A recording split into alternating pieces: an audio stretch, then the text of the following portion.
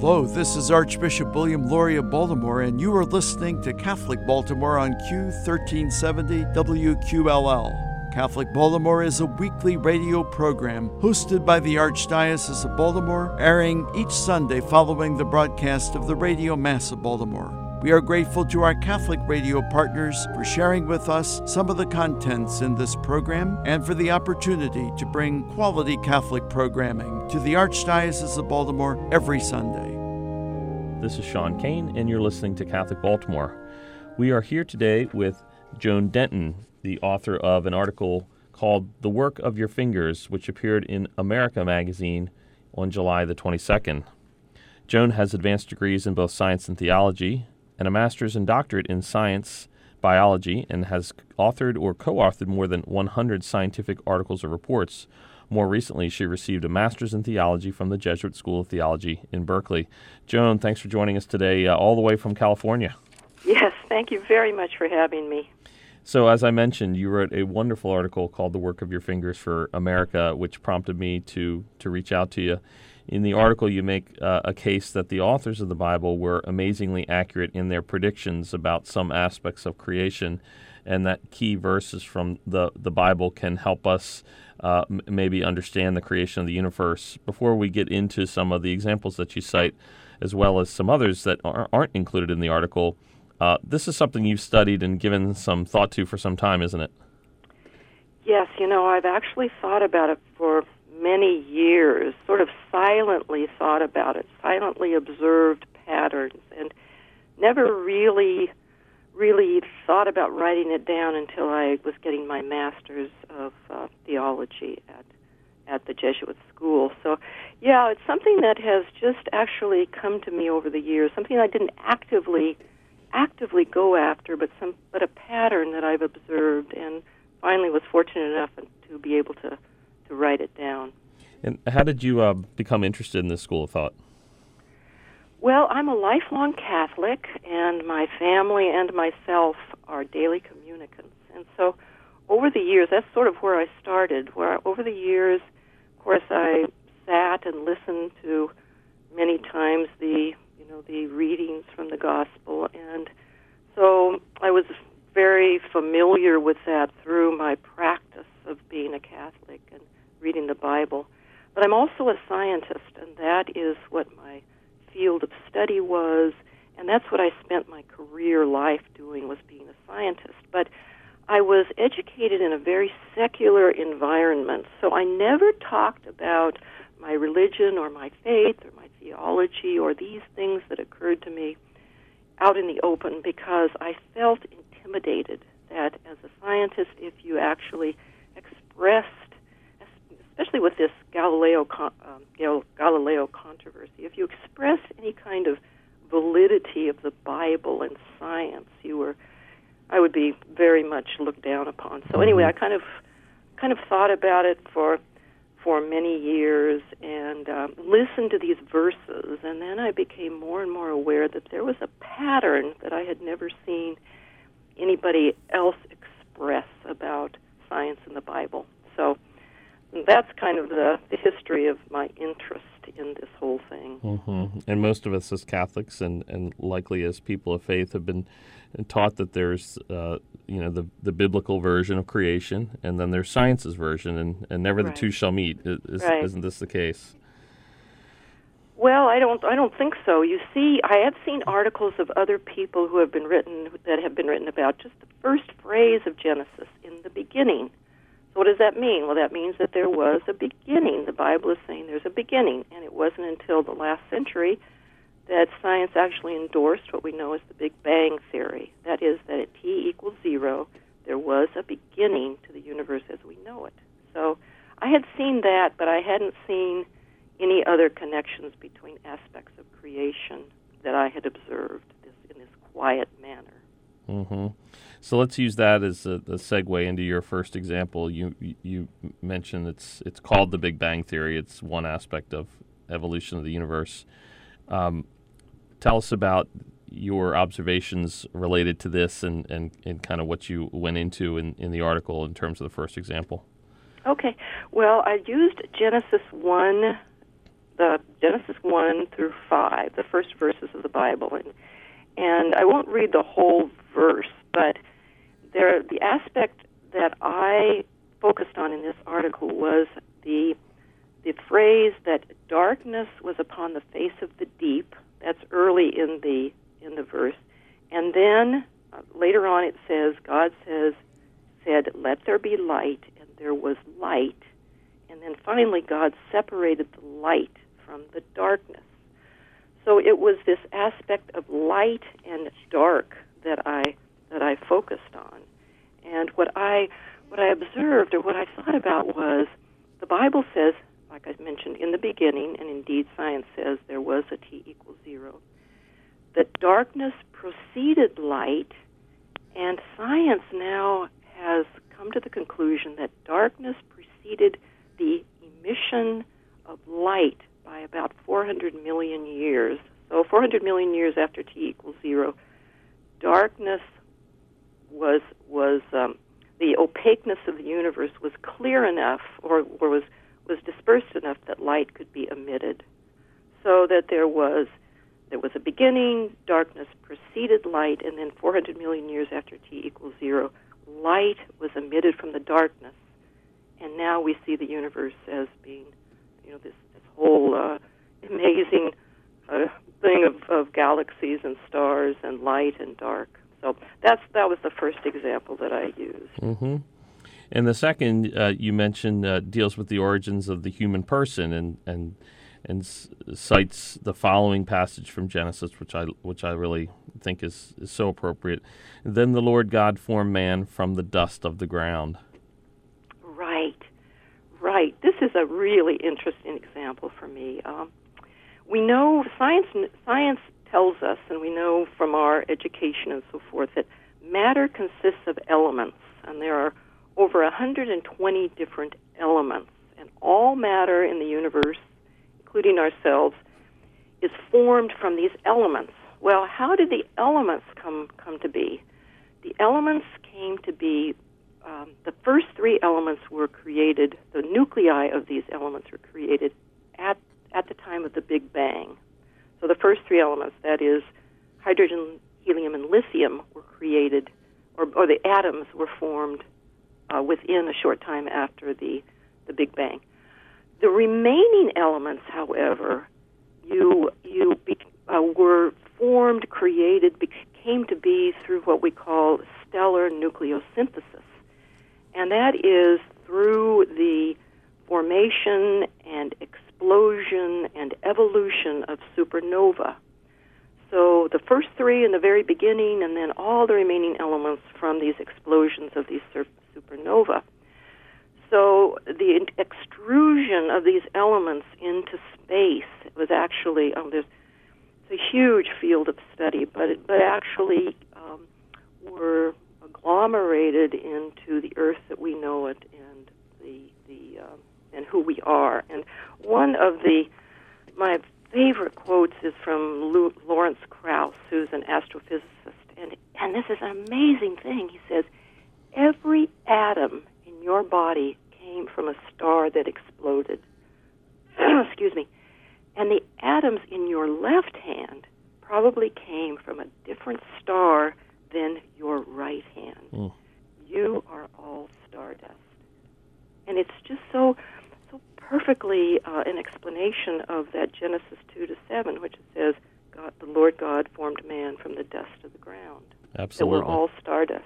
Just amazing to me. It really is. It is, as you say, it's a perfect explanation. Right. In your third example, you tackle the commonly held belief that's so prevalent in the Bible, our being chosen by God. How do you reconcile this common citation in the Bible with the notion of being chosen before the beginning of time? Well, the key verse, and you're right, there's a whole, that's part of the whole Bible, that's one of the fundamental themes, is that we were chosen by God. But what I focused on was Paul's letter to the Ephesians. This was a very specific verse. And what Paul says in that verse, chapter 1, verse 4, and this is it. Just as he chose us in Christ before the foundation world. And the thing that I focused on here was this phrase, before the foundation of the world. So what science now says, and scientists agree about this, whether they're believers or non-believers, that the universe, we know that the universe had to develop along an extremely narrow range of mathematical constants in order for life to emerge. And this is called the anthropic principle or the cosmological principle. One can look it up on Wikipedia. It's all there. The anthropic principle or the cosmological principle. And again, that in order for the universe to develop and in order for us come to exist, the universe had very specific narrow range of constants. And if it had deviated at all from that, we wouldn't be here. And maybe I could just again quote this famous quote from Frederick Dyson, also a scientist. But this is probably the most familiar scientific quote that is associated, and it goes right back to the chosenness before the foundation of the world. And he said, as we look out into the universe and we identify the many accidents of physics and astronomy that have worked together to our benefit, it almost seems that the universe must, in some sense, have known that we were coming. It's just amazing. A little chilling there. Amazing. It is, it really, because I am just so interested in this topic that I just think about it a lot, and at times it kind of brings me to tears. I just can't believe that that the universe is so beautiful, and that our biblical ancestors who wrote the Bible, and Paul's letter could have been so sort of anticipated what we would be finding out now. And there'll be people listening to this and praying about it, no doubt, reading your article, wondering how in such primitive times they could have been so prescient in their observations. Mm-hmm. To what do you attribute that? How do you? I'm sure you've thought about it much in your own mind. Yeah. Well, I think that's one of the key, I guess, conclusions of the article. The article was titled sort of the scientific observations of our biblical ancestors. So I think what I would say is that although these writers, and you have to remember the Bible, of course, was written, between 600 B.C. and maybe 1400 B.C., that these people who are the writers of the Bible were keen observers of their environment.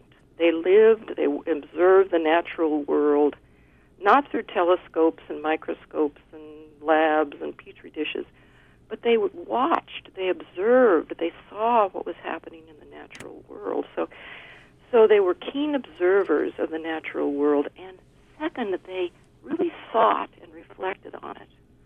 So they saw and they thought about it. But they were also products of their own culture because they were influenced by the cultures around them, specifically probably the Babylonians and the Arabs and the Greeks. So they were influenced by these cultures. So a combination of this, and I just sort of think that they were a product of natural observation, experience of the natural world, influenced by these surrounding cultures, plus the factors of inspiration and revelation. Catholic news from the Archdiocese of Baltimore and around the world with the Catholic Review. The campus of St. Margaret Parish in Bel Air clamored with tentative taps and confident bangs October 22nd as approximately 75 volunteers, green and experienced alike, nailed 2x6s together. I think it's just amazing, said parishioner Betty Hunter, who coordinated the panel build for Habitat for Humanity, Susquehanna. So many times, she said, you have to coerce people to do things, but all these people joyfully volunteered. In less than 2 hours, the carpenters, many of them parishioners of St. Margaret, assembled all the exterior wall panels for the second floor of a single-family home to be built in Elkton. Hunter acknowledged that for many, the job was fun, as people, she said, love hands-on work. They also loved the longtime parishioner to whom the project was dedicated, Joe Hughes. Joe was just one of those welcoming, easygoing guys who made people feel so welcome in the parish, Hunter said. Learn more about St. Margaret's work in his name and meet the family who will move into the new home at catholicreview.org. Also at catholicreview.org, Pope Francis's visit to Sweden in commemoration of the 500th anniversary of the Protestant Reformation wrapped up last week. The observance included an ecumenical prayer service in Lund. We Christians will be credible witnesses of mercy to the extent that forgiveness, renewal, and reconciliation are daily experienced in our midst, Pope Francis said at the October 31st service, according to Cindy Wooden of Catholic News Service. Find these stories and many more at catholicreview.org. From the newsroom of the Catholic Review, this is Eric Zygmunt.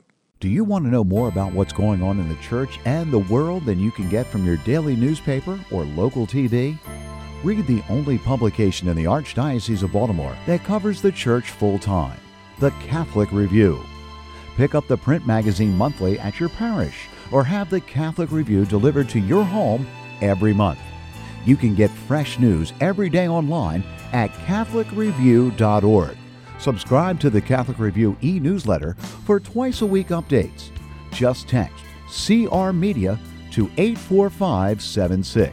Find our app on Apple and Android, and follow the Catholic Review on Facebook, Twitter, Instagram, and Pinterest. Wherever your faith takes you, Catholic Review Media is ready to inspire, teach, inform, and engage.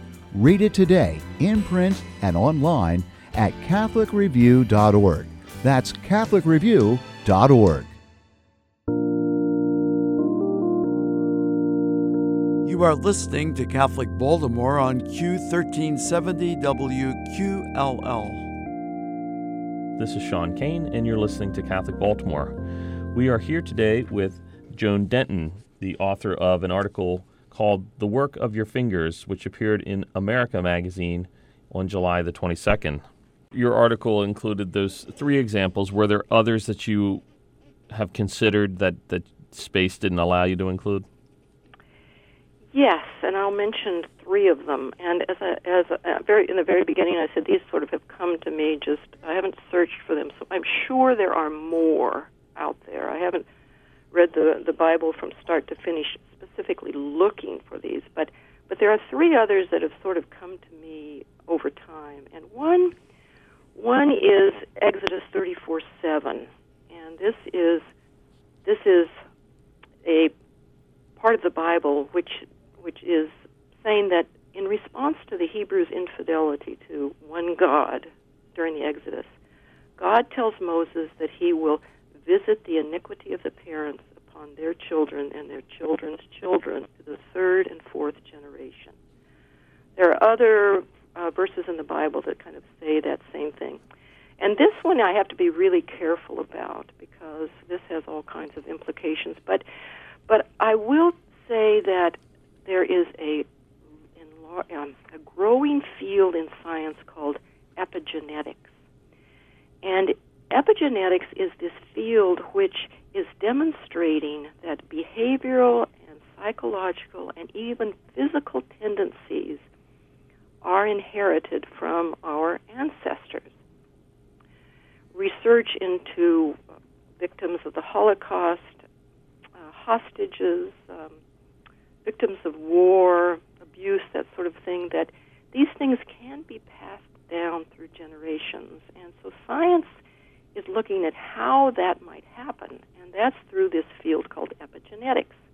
We know that the genome is sort of the hardwired DNA, but there are molecules and compounds outside of this solid or this structure of DNA which can influence which genes are turned on and turned off. And so this is again an emerging field, a lot for pharmaceutical research of how these genes can be manipulated and how they can be expressed one way or the other. And this is epigenetics. And there again are animal and studies from epidemiology, which show that tendencies, behavioral tendencies, physical tendencies, how they are passed down from generation to generation. Anyway, it's a very interesting field, and again, how this transfer of one generation to the other can happen is what is this field of epigenetics. Another verse that I think is a beautiful verse, actually is from the 8th Psalm, and it talks about the birds of the air and the fish of the sea and whatever passes through the paths of the seas. This whole thing about paths of the seas, I think, gosh, how did they know about the paths of the seas? Well, of course, this brings up the whole science of oceanography and how all of these ocean currents happen. Then the final verse that I wanted to mention is there is a verse in Joshua. He's in a battle with the Amorites, and it talks about in the Bible that the sun stood still and the moon stopped.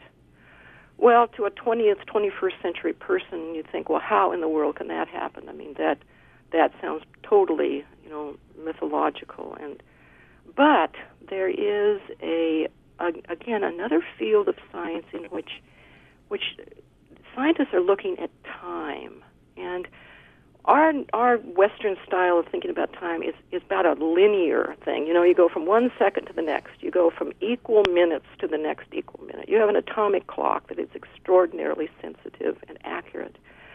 But time is also an experiential and a psychological phenomenon.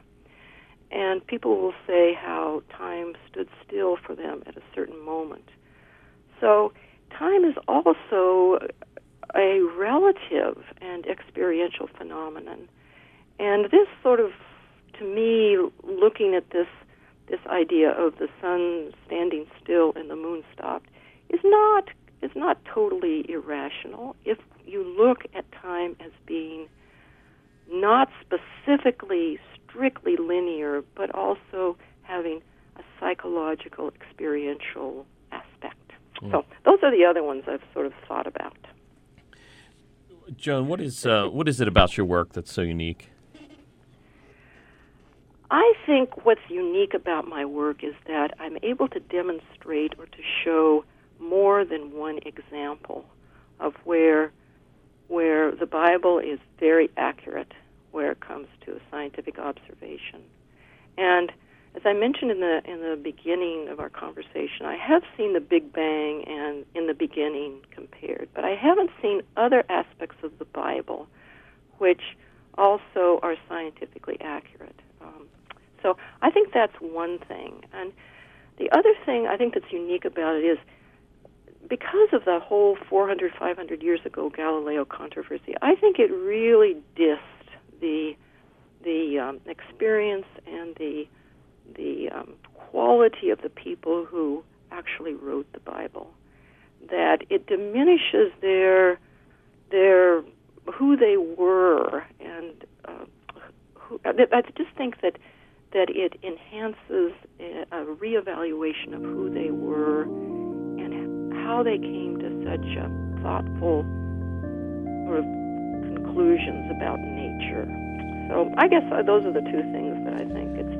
It's the focus, it's the number, and it's the sort of looking at our Hebrew scientists in a different light. Thank you so much for being with us today. Thank you so much, Sean. Good to talk to you. All right, God bless. Thank you.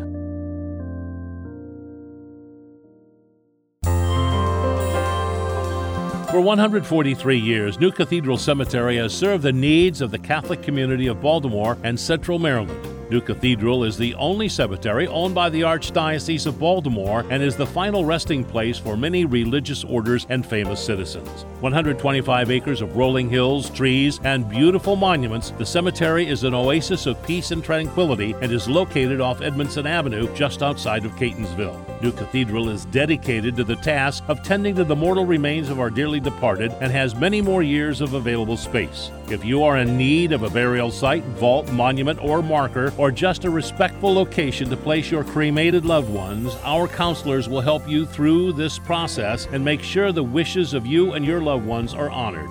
Visit us online at newcathedralcemetery.org. Like us on Facebook at New Cathedral Cemetery, Bonnie Bray, or call 410-566-7770. Life can be hard, and at times we feel overwhelmed and alone. When faced with problems, know that there is a group of Catholics who are part of the prayer ministry of the Archdiocese of Baltimore, waiting to lift you and your needs to God in prayer. This ministry is comprised of men and women, young and old, religious and lay, from every ethnic and cultural background. They pray as individuals and in groups, in homes and meeting spaces throughout Baltimore. Like you, they are people who have suffered the same hurts, fears, pains, sickness, loss, and everyday burdens. Learn more about this ministry by visiting our website at www.archbalt.org. If you are in need of prayer, send your prayer request to prayers@archbalt.org or by phone to 410-547-5517. Would you like to volunteer to be a part of the ministry? Prayer ministers are always needed. Please call or email our coordinator, who would be happy to speak with you. Thank you for joining us for this edition of Catholic Baltimore.